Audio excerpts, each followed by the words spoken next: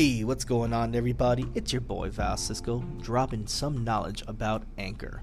Guys, have you ever wanted to record your own podcast? Don't you want millions and millions of people to listen to what you have to say? Whether it's about Zeus, whether it's about sports, whether it's about everything that's going on in the world with quarantine? Guys, what are you waiting for? Download Anchor. Anchor basically is a one-stop shop for all your podcast needs. It has creation tools that allow you to record and edit your podcast right from your phone or your computer. Number 2, it's free. Guys, it's free. There's not a lot of freebies out there, so grab this. And of course, Anchor will distribute your podcast so you can be heard from different places like Spotify, iHeartRadio, Apple Podcasts, and many, many, many more.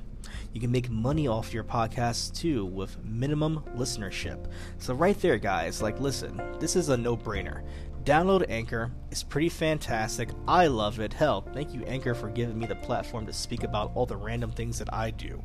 It's everything you need to make a podcast in one place. So please, once again, download Anchor. You can download it off the Apple Play Store, the Google Store.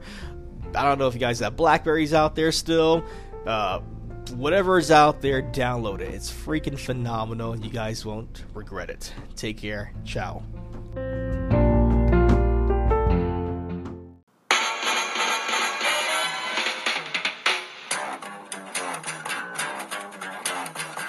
I think it's time to blow this scene. Get everybody in the stuff together. Okay, 3, 2, 1, let's jam.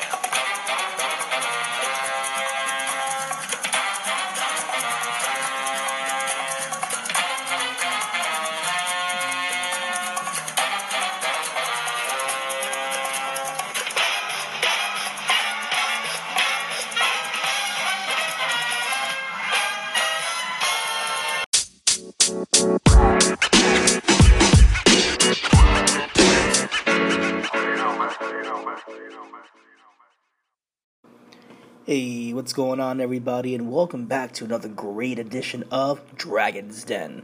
Always brought to you by Sideshow Conversations. It's me, the bounty hunter of the hour, Val Cisco.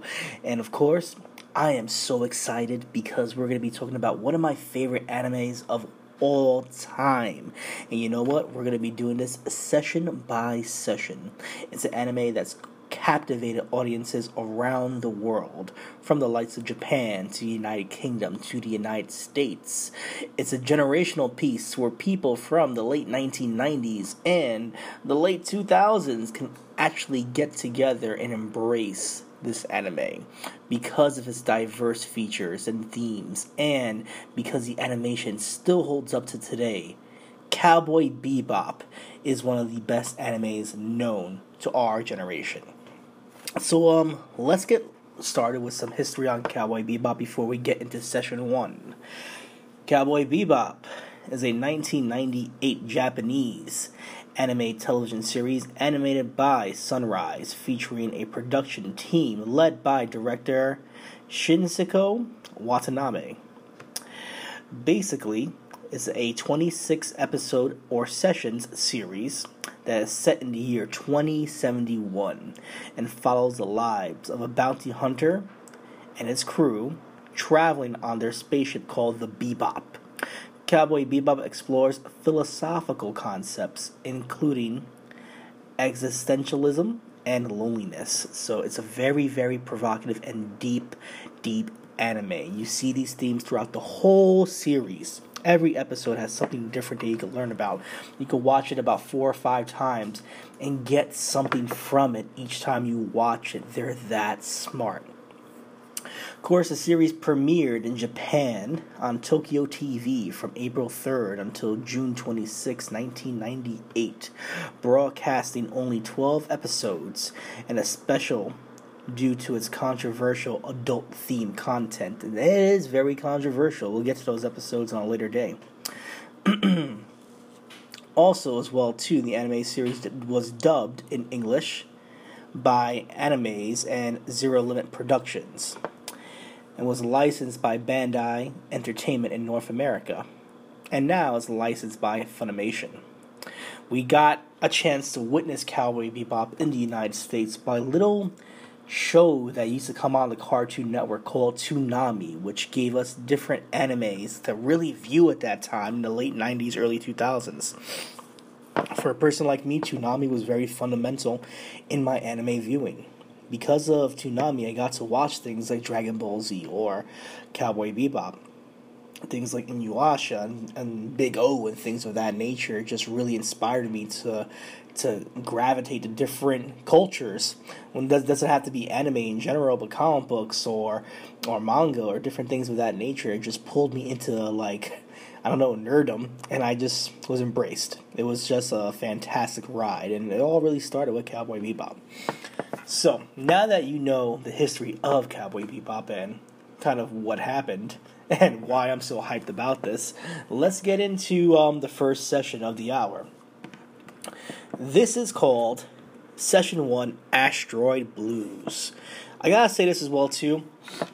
One thing about Cowboy Bebop, if you guys are gonna be watching this with me, this rewatch essentially, you're gonna love the music. The music is so essential to the series. The mixture of jazz and hip hop and western themes is just fantastic, and definitely in Asteroid Blues, you get this from the get. There's points where it's just dead air, silence, but you feel the emotions poured out of these characters from the look, from the design, from their movements. And then you get into full brawls with jazz themes or western themes. It's so fun and fantastic. Let's get into it. In the past, we start off, you hear church bells, and it's very eerie, a very gloomy palette that's right across the whole screen, kind of like grays and dark blues. You basically see a bouquet of flowers falling down the street, and also we see a couple of gunshots and several men being killed. Definitely we're gonna see something like this in the later episodes. It kind of gives you a prelude to what you're going to be seeing in this series. It's kind of like an Easter egg right in the beginning of this episode, where we see the main character, Spike Spiegel, actually go against a couple of goons, and then it automatically goes to present day. In present day, on the Bebop, traveling to hyperspace near Mars, Jet has cooked up his specialty bell peppers and beef. Of course, it has no beef because Jet and Spike, these bounty hunters, are pretty broke. Basically, these guys are bounty hunters, but they spend all their money on recovery.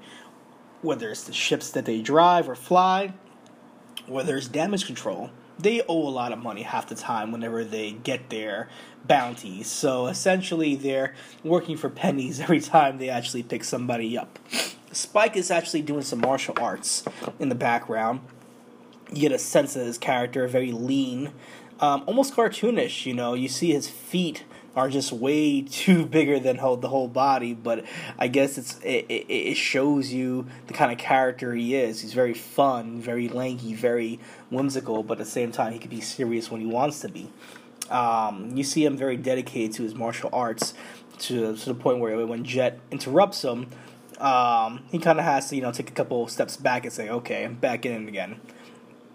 I like the first interaction we get with Jet or at least our first interaction we get with Jet and Spike. You can definitely see that they have that brother bond. It's not really a workers type environment, more like a band of misfits kind of together working for a better cause or a greater cause, or hell, just working just to work. There's a definitely chemistry between Jet. Jet, we definitely see, is the older of the two. Balding hair, grizzled veteran, scars on his body, has a mechanical arm that's so badass as well, too. Spike Spiegel, like I said, very slender, very lanky. Usually rocks a blue suit with a yellow shirt underneath with greenish hair. Kind of resembles like almost an afro. You gotta see it to believe it. It works. It works for his character. Anyway, let's get back into the story right here. So we get to see our main characters chow down and bicker amongst themselves, and we get our first glimpse of the big bad of the episode, Asimov. Part of a syndicate who killed his own men to escape a confrontation between his group and an enemy syndicate.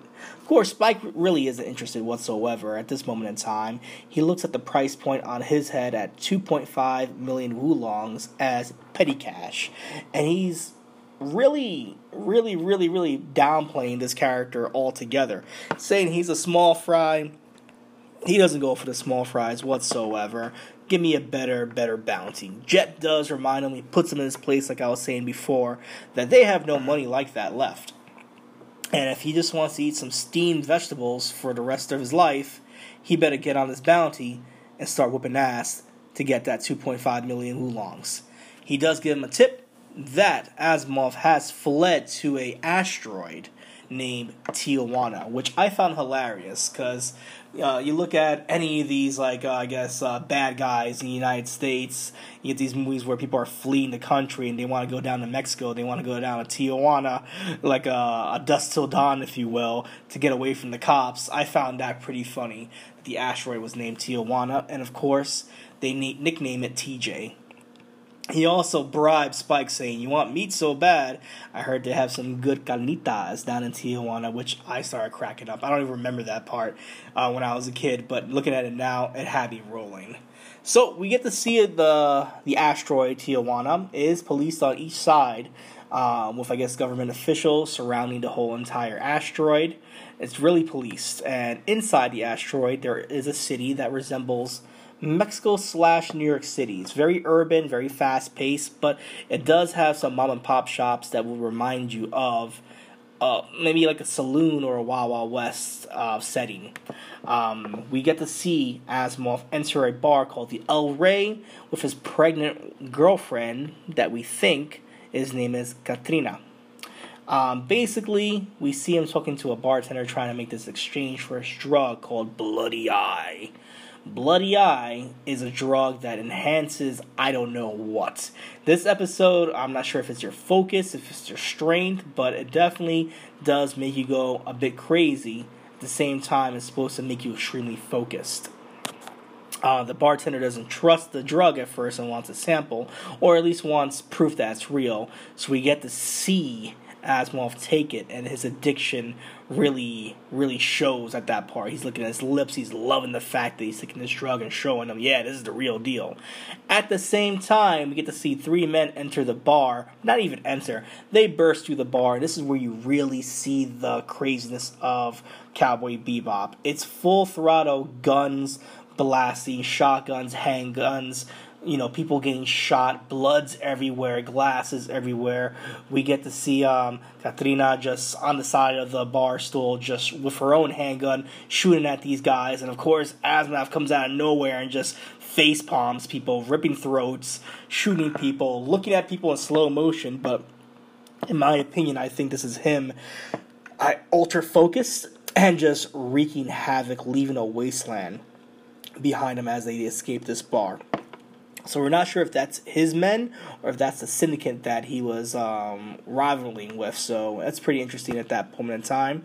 You make your own distinction at that episode. We get to go back to Spike, and he's on his own personal ship called the Swordfish, which is pretty dope. It's like a red, sparrow-looking spaceship. I love it. It looks awesome. And he goes to see this person called Laughing Bull. Looks like a Native American, just chilling out there. They're both smoking peace pipes, and he's looking for guidance, I guess. Spike is a very spiritual person, but not a spiritual person, but he always does look for guidance. And of course, Laughing Bull does tell him that whether it's a tip or whether it's actual fate, that where the whereabouts that he'll find Asimov. So that was pretty fun. We get to see the spiritual side of Spike, or we get to see that he has an inside man. Really isn't known in this episode whatsoever, but keep your eye on that. We get the first interaction with Spike and Asimov in the bathroom, where Spike's just taking a piss, and Asimov just comes in. He's on his come down from the Bloody Eye. He's washing his face. He gets nervous that he sees Spike because he doesn't know who he is. And basically, Spike just makes a joke and leaves. So Asimov is just relieved at that moment in time. He bumps into Katrina,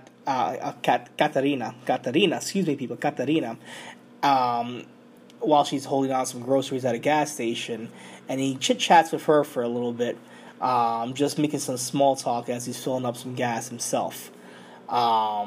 We hear that Katarina really wants to go to Mars, and that it's full of rich people and lavish lifestyles. And we learn that Spike is born on Mars, so he doesn't see anything special. It's just for the rich and people judging you all the time. But that's where she wants to go ultimately. And, of course, after this chit-chat's over, we know that Spike knows who she is and who Asimov is. They're like, okay, so enough of the chit-chat. I know you're on the run. We know that there's a bounty on you guys. And I really don't want to go after your husband because he has a small bounty, and I don't deal with that. But, I do have some questions. We get to see a little tuffle between Asimov and Spike, who lays out Spike within seconds after choking him out. We get another scene of Spike catching up to Asimov one more time, and they actually get into a fight, which is pretty fun because this is where you get more of that jazz, more of that blues type of music happening while the fight's happening. It's so fantastic because the way Spike fights matches the music. It's just fantastic. It looks like he's dancing. It looks like he's dancing throughout the whole episode while he's fighting. And that's like brilliant. It just matches together. It just flows so well. And definitely gets the upper hand on Asimov until goons start coming again, shooting up the place, and the violence kicks in once again. People getting shot. Things are happening. Martial arts is happening all over the place. People are getting kicked in the face. Noses are getting broken. Teeth are flying everywhere. And, of course, the couple do flee away again. We get to see Spike go on a chase after both of these criminals. And we see Asimov, while flying, trying to take more Bloody Eye because he's so addicted. As he's flying, he definitely sees police up ahead. And to the point, he's not listening to anybody. He's pushing her around. He does not care what he's doing whatsoever. He's going full throttle into the police. We see Spike chasing him from behind, saying, we don't really know Spike's intentions. We don't know if he's trying to stop them or capture them, because he sees the police at the same time too, but maybe he feels sympathy for Katrina. So it's hard to say at that moment in time. But the heartbreaking part of this episode is we see Spike looking at her, knowing that there's police ahead. We see Asimov tweaking out because he's on red eye, and she pulls a trigger and shoots him right in the head, knowing that they're about to get caught, knowing that she'll never go to Mars and live the lavish lifestyle that she wants. We also get a little peek when the cops do start shooting at the spaceship. Once they start shooting at it, it hits her belly once. You're thinking, oh my god, a baby just died on screen right now. But we get to see that she's holding more of the Bloody Eye inside her, by her waist in a way. So it looks like she's pregnant, but she's holding a whole bunch of Bloody Eye. And then that spaceship gets shot down. Spike bats off, and he sees both of these characters as getting murdered in a scene which was like a spaghetti western. The bad guys just go full throttle to the cops and don't care whatsoever, Bunny and Clyding it. And that's how it ended, just both these characters dying and Spike witnessing it. And we get another cutscene where they're back on the Bebop, and Spike's practicing his martial arts just like they started the episode. And of course, Jet's over here saying, I got food ready. And it's the same food that they started out with because they never collected that bounty. But it kind of sets the tone of the whole series there. It sets the tone because we see Spike very sympathetic to a cause. He knows that there's a bounty. He wants to get that bounty, but there's something more. There's a tone there. There's a sympathetic tone that he cares about these characters. Maybe not so much for Asimov, but Katarina definitely he cares about in a way where he's like, don't do this. You're making wrong decisions, and there could be help. So, from this episode that you see here, you're going to see a lot of that happening through each session that we talk about in the next couple of weeks. But this episode really, really, really sets the tone. There's even a point where, in mid of the episode, where we get the first altercation between Asimov and Spike, where he's choking him out. We see her just look at Spike with sympathy as well too, and she utters the word "see you later, cowboy," or see you later, Space Cowboy. Excuse me. That's what she said. See you soon, Space Cowboy. I'm so horrible at this, guys. I'm sorry. I'm just very excited. But yeah, it sticks with him, and then basically it's an exchange of feelings that they know each other in a way that it's very sympathetic. I'm not too sure how to describe it. It's very impactful. You get that from both characters. Let me talk about the animation. The animation is fantastic. If you haven't seen Cowboy Bebop before, you're going to love every piece of the setting, whether it's a space setting, whether it's the look of Tijuana, whether it's the characters' designs. Asimov, long hair, don't care, big eyes, wearing a trench coat. Katarina, wearing a red dress, more of like a wine-colored dress as well, too. Very innocent as well, too. Spike, very slender and sleek. Jet, very bulky and brute. It's the character designs are just fantastic, and over the next couple of episodes, we're going to be seeing these different characters that are very vivid. They're very out there, and I'm excited for that. This really does set the tone. You get the very, very slow, dramatic storytelling with action scenes that really kick ass. You get a sympathetic background, you get Easter eggs, and you get comedy as well, too. It's all in this episode. If you're not in Cowboy Bebop while watching this episode, you're not going to like it whatsoever, because this is basically how each episode is. Sometimes more episodes have more action, but it really is this style, whether it's the comedy, or the craziness, the moodiness, the philosophical journeys of someone trapped and needing to leave, or wanting more, or wanting a better life. Lives intertwining with each other, with coincidences, like her saying that she wanted to go to Mars, but him saying that he wanted to get out of Mars. It's so many different things that intertwine in this episode that mean so much. So definitely check it out. Hopefully you guys have watched this before, or gonna watch it now because I introduced you to it. That'd be fantastic if I did that for any kind of person. Cowboy Bebop is in a league of his own, and it's a huge undertaking for me to even try to do this, because as you see right now, I'm slipping, I'm slandering, I'm going all over the place, but I'm trying my best. I know I missed out some key parts there, especially with, we get to see a fight scene with Jet in a way in a bar with some goons, which is pretty cool as well, too. You get to see that he's just not a guy that cooks, he's a guy that can manhandle people as well, too. But there's definitely room to grow when it comes to these episodes. We're going to be having a lot of fun here. This is just my first one, going with the first episode. As we get along, it's going to be a ride. I promise you that. So that's really it. That's Session 1, Asteroid Blues. You get the sadness from that asteroid, of what happened at the end of the episode, of this couple dying, and really the innocence lost on this asteroid in Tijuana, in TJ. That's it for me, guys. I'm Val Cisco. Hopefully you guys did enjoy this episode. I'm going to be doing these once a week. We're going to be going through all the episodes, and we're going to be having some fun. You know what? Hopefully if you guys want to talk to me about this, I'm on Instagram at Val Cisco, on Twitter at uncanny_V. If you guys want to talk about things on Sideshow Conversations, we have a page on Facebook called Sideshow Conversations, where we have discussion boards and things of that nature, and also on Instagram at Sideshow Conversations as well too, where we just post up pictures and have a couple of theme days as well too, so it's pretty fun. Subscribe, like, rate, review. Sideshow Conversations is on Anchor, it's on Spotify and iTunes. Please just let me know how we're doing over here. Let me know if you enjoyed this episode, or if you thought it was a piece of shit. That'd be cool too. Any criticism is good criticism. I welcome it all. Anyway, guys, I am out of here. See you later, Space Cowboy.